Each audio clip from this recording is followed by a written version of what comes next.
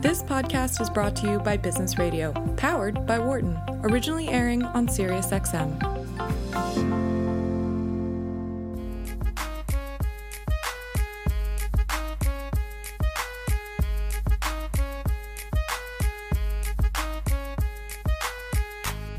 Welcome back to Dollars and Change on SiriusXM 132, Business Radio, powered by the Wharton School. I'm Nick Ashburn. And I'm Sandy Hunt. I'd like to welcome to the show Joey Hundert, founder and CEO of Sustainatech, and WSII, that's the Wharton Social Impact Initiative's Nazarian Social Innovator in Residence. Welcome to the show, Joey. Well, thank you so much.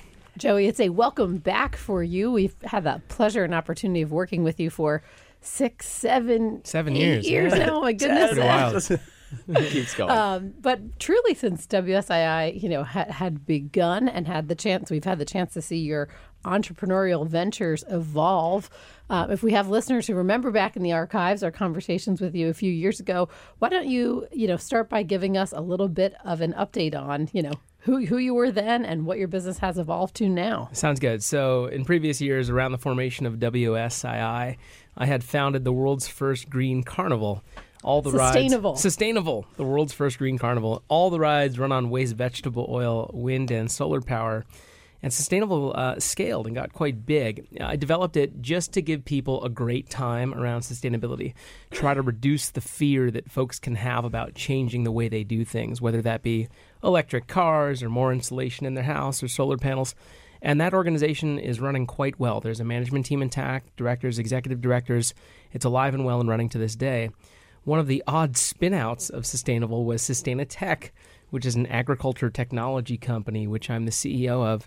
Sustainatech builds modular indoor farms to grow food in places in the world that it's very hard to grow food. Whether it's the eternal winter in northern Alberta, Canada, or very dry places, or places where there's not good access to water, we built a scalable indoor farming solution that we are now scaling around the globe to get at the purpose of local fresh food in places where it's hard to grow food. So before we fully get into Sustainatech, going to Sustainable, for our listeners, who may not have, maybe they joined us because they got SiriusXM in their car this year and they didn't get a chance to catch your first segment because it was so many years ago already. It reminds me how long we've been doing the show, how long we've been at WSII. Yes. So that's why I bring it up. But a Sustainable Carnival, it's not like, hey, you're gonna go take this ride, that is sustainable water or something. It's actually like, hey, this is a Ferris wheel running on this type of energy. Is that sort of exactly okay? Yeah. So we used the carnival to make physical and active some of these technical innovations that can be very heady and technical and go right over people's heads. So instead, we would literally collect waste vegetable oil from the restaurants in a city. We'd render it into biodiesel on site in a live demonstration with participation from our guests and power up massive carnival rides. And we'd be making enough power for 10,000 homes on a given site. There'd be 20 to 30,000 people on the site per day. It's a full state fair sized suite of attractions.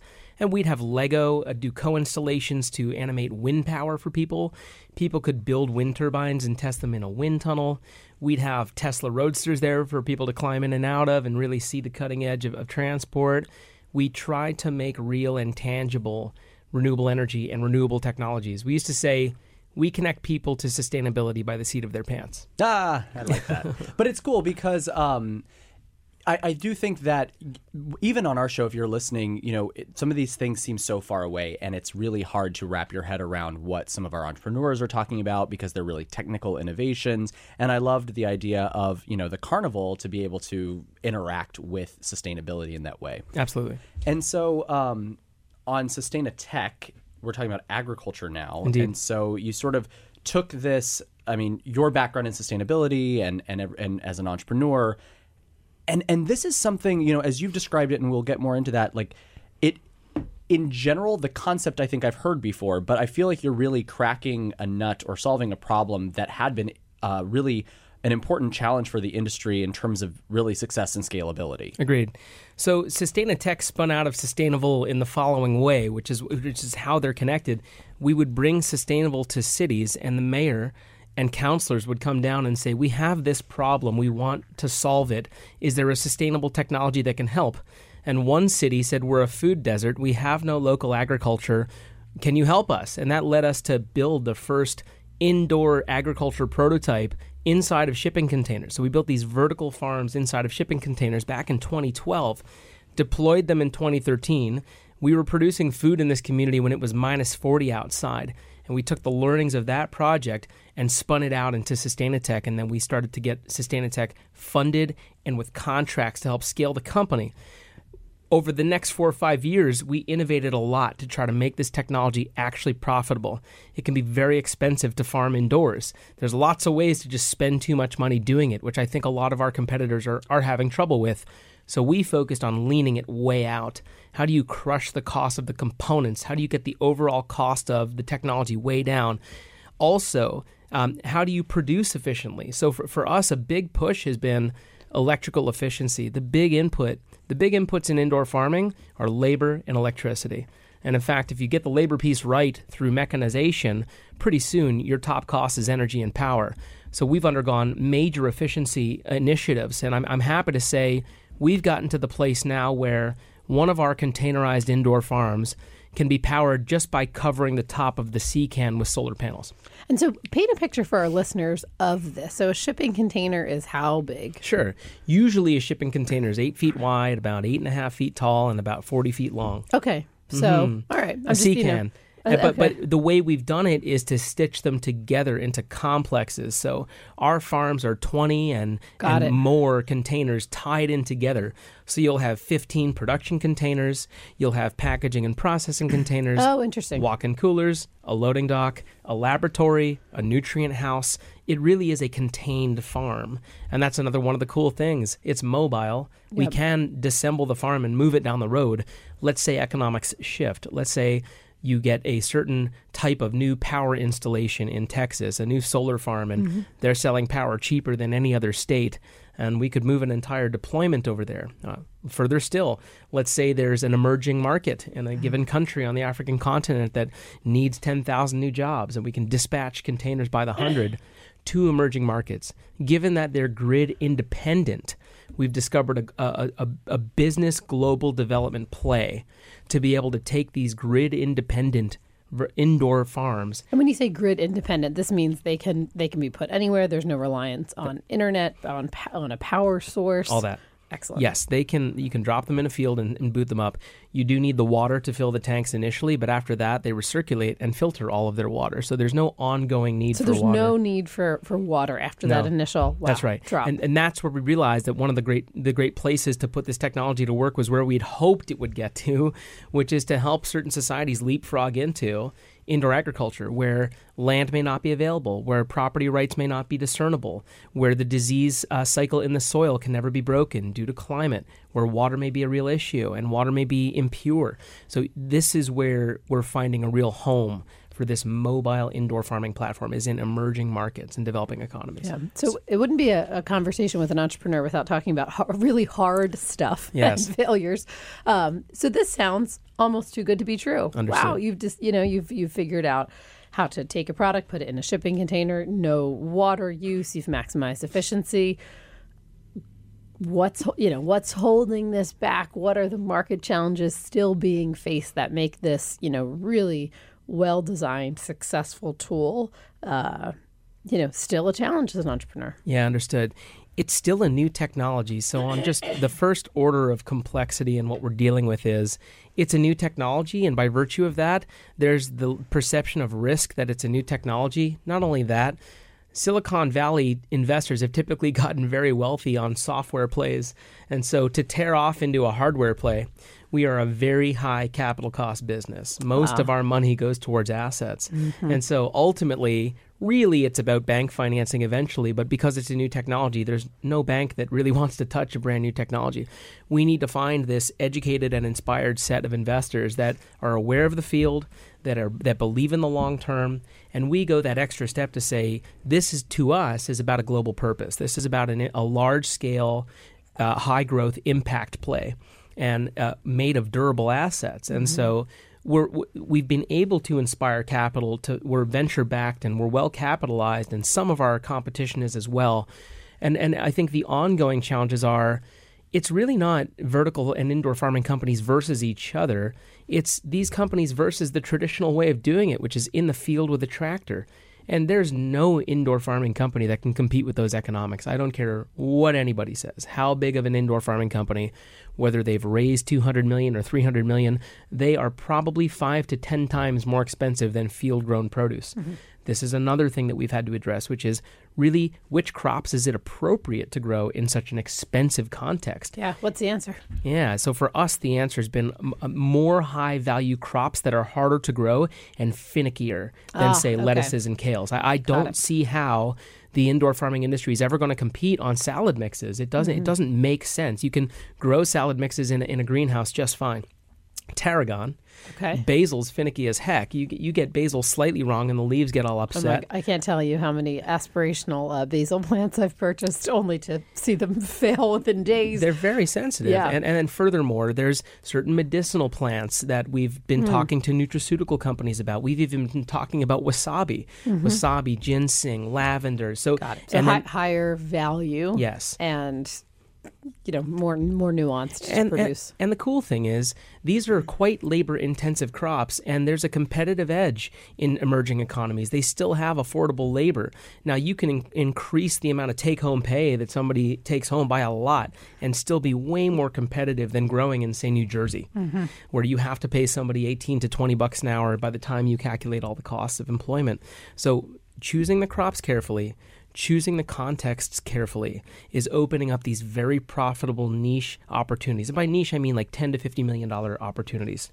I don't think there's a winner-take-all situation in indoor farming. I think that agriculture is one of the oldest industries and it's very specialized.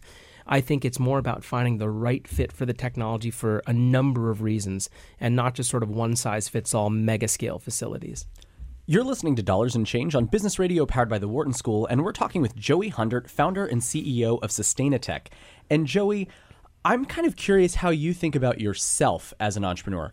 Are you a tech entrepreneur? Are you a farmer? Are you operating indoor farms now? Or so there's sort of like this question around who are you and like how do you categorize you and your business? And then who's the client? Yes. I am a technical person. I love sustainability from the standpoint of what it can mean for society in terms of durability in the face of climate change. I also love sustainable technology from the standpoint of decentralizing capital. So when I think about how you lift 3 billion people up in terms of quality of life, my concern has been you can't necessarily build $10 billion and $50 billion centralized infrastructure in emerging economies. It's going to be decentral. What makes me so inspired and happy about the way sustainable technology has been going is it's been getting cheaper and cheaper in smaller and smaller pieces. The performance of solar is the stuff of storybooks, and I think that society is going to come around to seeing the great solar boom of the next 5 and 10 years, where more people will access power for the first time in the world from decentralized sustainable technology than from centralized age-old infrastructural technologies of the Industrial Revolution. That to me is super inspiring, and I want to help push some of the key areas. What's beautiful about indoor agriculture is that it's built over top of the LED chip. The LED chip is the most efficient lighting device that humanity's ever come up with. The beauty about the LED is it's got many more turns of efficiency ahead of it. There's many more developments in the LED to make it more efficient. And then you pair the LED and the solar panel, and by the way, that would be Haitz's law paired with Swanson's law for the geeks out there. Then you then you have a very virtuous cycle where you can afford to create controlled agricultural environments for ever cheaper costs into the future, and there's no end in sight on the development of Swanson's law, which is to say there's nothing in the way of solar getting cheaper and cheaper and cheaper. There are some breakthroughs that still need to happen for the LED for it to get more than 3 times cheaper than it is right now, and that doesn't even matter. You can create such inexpensive indoor spaces to grow secure, reliable food that doesn't care what it's doing outside. It doesn't care that the climate's become unstable. And so that, to me, is inspiring. I wanted to help be a part of that breaking open of the field and help accelerate that. So I personally, I'm about the improvement of quality of life for people writ large on the planet. My original theory back when I was 19 was that sustainable technologies could be used to increase quality of life for people through enterprise to lift up quality of life for billions of people. I think that assumption is multi-generational, but is being proven true. And I love having any kind of a role on scaling those ideas. And typically ideas that I've seen scale fastest through enterprise and venture, which is why I've chosen entrepreneurship and venture as the vehicle for these ideas. Yeah, makes total sense. So I'm curious, when you think about this huge positive disruption to these communities and the process of being an entrepreneur in Canada who's, exploring the impact of, dropping one of these communities of shipping containers into, name your... Kenya, Ivory Coast. Okay, sure. Great. Into Kenya. How do you start to get your head around and start to study all of the impact? Because I'm thinking questions like, okay, it's making a lot of sense that you're producing sage and, a fickle, higher value plant than salad lettuce. But what can be consumed is the plan that just these are sold and it's for economic benefit. Tell us a little bit about sort of the anthropological side of truly understanding the full social impact of how this is going to change a community. You got it. The approach is very slow, methodical, and careful. It's something that we have been looking at for a long time, and now that the company is stable. We have stable cash flows, stable revenues. The company is solid. Now we can get at this piece that we really always were inspired to get after. It starts with a long study phase, working with groups that have an international reach, working with groups that are in the field and on the ground, working with the foundations who've been funding this kind of work for decades, working with the banks that are interested in increasing access to capital in these environments. It's a massive multi-stakeholder project just to study it, because I refuse to disrupt the market in a bad way. That is not acceptable to me. Do you think it's possible to only do it in a good way? I don't know. Okay. I think it's the sort of thing that will be the product of great thinking by dozens of people to find out if that's possible, because this is not about a labor extraction program. There's plenty of horticultural companies in the world that set up they've got a presence in the Netherlands and they've got a presence on the African continent and they extract labor. And hey, that's business. It's helping to stabilize. It's creating jobs. We want to go a step further to make sure that people can become creditworthy, that there's financial institutions that are ready to finance these farmers to own these containers. We don't want to own the containers. Over time, we want that ownership to shift over to the local population and to be the start of capital formation in an agricultural context in some of these countries where accessing capital is just unfathomable. And so that's more so, it's a larger systemic play around capital formation. It just happens to be through agricultural technology. Can we do it in a beneficial way? We're going to find out. On the way to there, we keep scaling our farms. We're selling farms globally to produce companies. We keep scaling the business with durable cash flow, durable revenue streams, and in compounding sales. However, we study in the meantime whether or not we can get at this in a beneficial way, because I absolutely recognize that it is a terribly nuanced and extremely complex game when getting into anybody else's economy. Yeah. And I always, a big question is always, where are the edges of your responsibility? And we talk with a lot of entrepreneurs and financing groups as well about this. You're talking about helping people become creditworthy. How much do you want to work with local banks to ensure that? How much are you concerned about the health of employees? Do you provide health care? Do you build a clinic on site? Child care? Those edges are so blurry, and it's just it's a huge question for every social entrepreneur.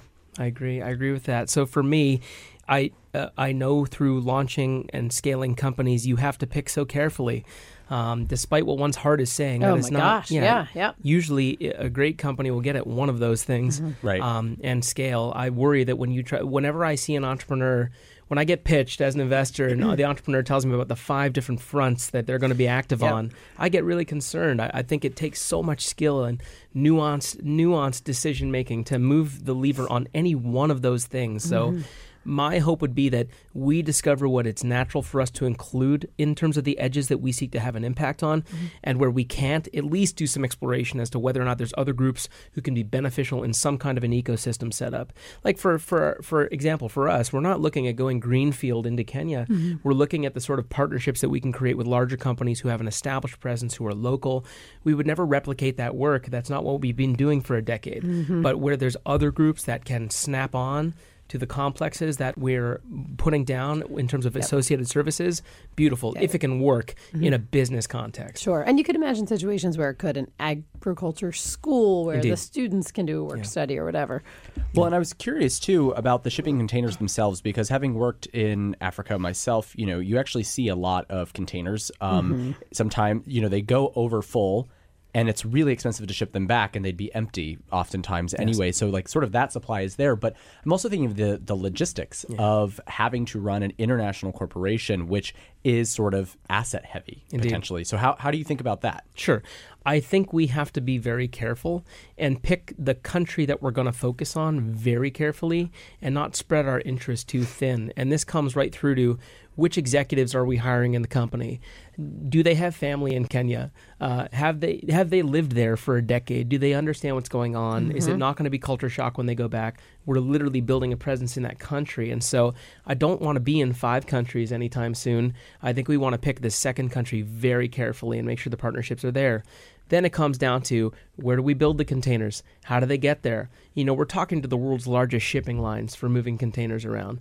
To them, moving 1,000 containers is not a thought when their boats carry 15,000 containers. And so whether or not we can use local supply, not sure. We tend to insulate the containers very heavily to put up with such climactic extremes. All this is to be thought through carefully, and as a part of that 12 to 16 months of just thinking through it. Where do we build them? Do we build them in Morocco? Do we build them in China?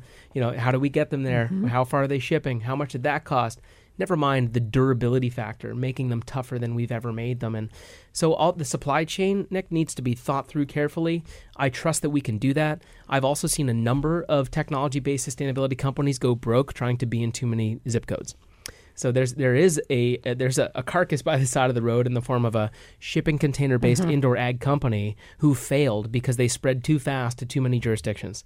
They had 200 employees at the time. They were doing great. They were backed by at least 20 million, and they spread to 3 countries, and they couldn't service those obligations, and they got torn apart, and that was that. So that cautionary tale is always in my mind.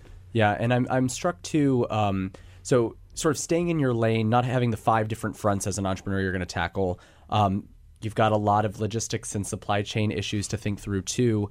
Some of our work we've looked at, and I think this is especially prevalent in the sustainability literature, sort of the scope of influence, like what you control as an entrepreneur when you think about sustainability issues. And if you protract that out through the supply chain, how are you thinking about where sustainability or social impact kind of shows up throughout your entire business? Indeed. So I tend to, if it's not right inside of the core, which is to say our technology, how it performs, how much electricity goes into it, how much water. Like once we're outside of my cost of goods sold writ large for the farm, and where did the components come from, if I can afford it, if it's easy enough to get, and it's not too much of a premium, then I'll put my thinking on it.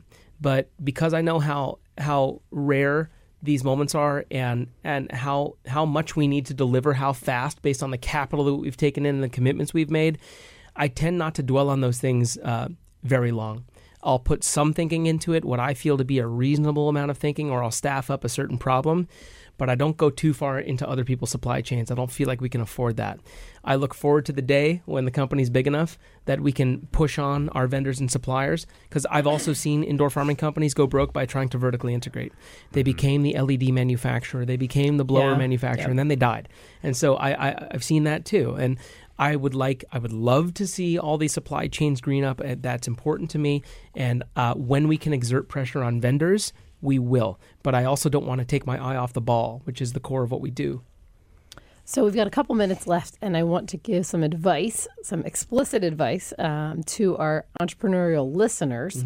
I'm struck. As the Nazarian social innovator in residence, this is what you're also here to do. So yes, now we get to meet impart with it students on... and share your knowledge with them. Yeah, so we'll give a few nuggets to the listeners. One thing that I'm struck by, Joey, is how much you're keeping a pulse on your peers and sort of similar organizations, successes and failures, and learning from those. We've seen so many entrepreneurs who are, it's a, 8-day-a-week job. Yeah. They can get totally sort of caught up in their activity. And you seem to have the benefit of, looking at peers. Tell us how you do that, and then give us any other sort of top advice for entrepreneurs. Yeah, you got it. I think that looking at the field is crucial. The ways that I do it, first things first, I've been at this for 5.5 years. So I've programmed my crowds to, whenever they read anything about indoor farming, it's automatically coming at me. That's a given. And typically by the time that somebody's heard about it, I've heard about it 8 times. It just happens. You program your friends. They know what you're up to. Everybody's reading a lot of the same sources. Some people are reading interesting sources that you would never get your hands on. Those are the cool things. Beyond that, because I know the names of the companies, I'm constantly tracking them on, whether it be Twitter or wherever they're posting. Some of them post on Instagram.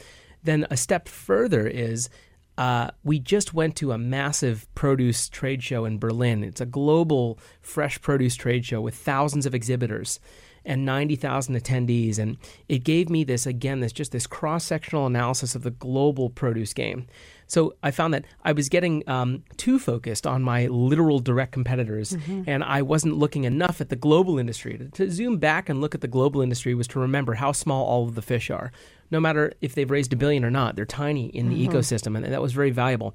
But it was very cool to hear about my competitors from the view of these century-old Italian produce companies and these century-old Spanish produce companies saying, oh, those companies, we kind of think they're funny. Or they'll say, yeah, that looks really expensive to me. And so that was really neat. And I'd say last but not least, our investors are connected. Our investors are on the pulse. They're seeing pitch decks every week about potential competitors to us or component makers. So that's another great source is the investors. Well, thanks so much. That is terrific advice, I think, for our listeners and all those aspiring entrepreneurs out there. Thanks so much. We've been speaking with Joey Hundert, founder and CEO of Sustainatech and WSII's Nazarian Social Innovator in Residence. Thanks so much for joining us. If you have a question about something you heard on today's show, email us at businessradio@SiriusXM.com and be sure to follow our show on Twitter at BizRadio132 and at Wharton Social. Once again, a special thank you to our guests and our listeners. I'm Nick Ashburn with Sandy Hunt. You've been listening to Dollars and Change on Business Radio, powered by the Wharton School on SiriusXM 132. For more insight from Business Radio, please visit businessradio.wharton.upenn.edu.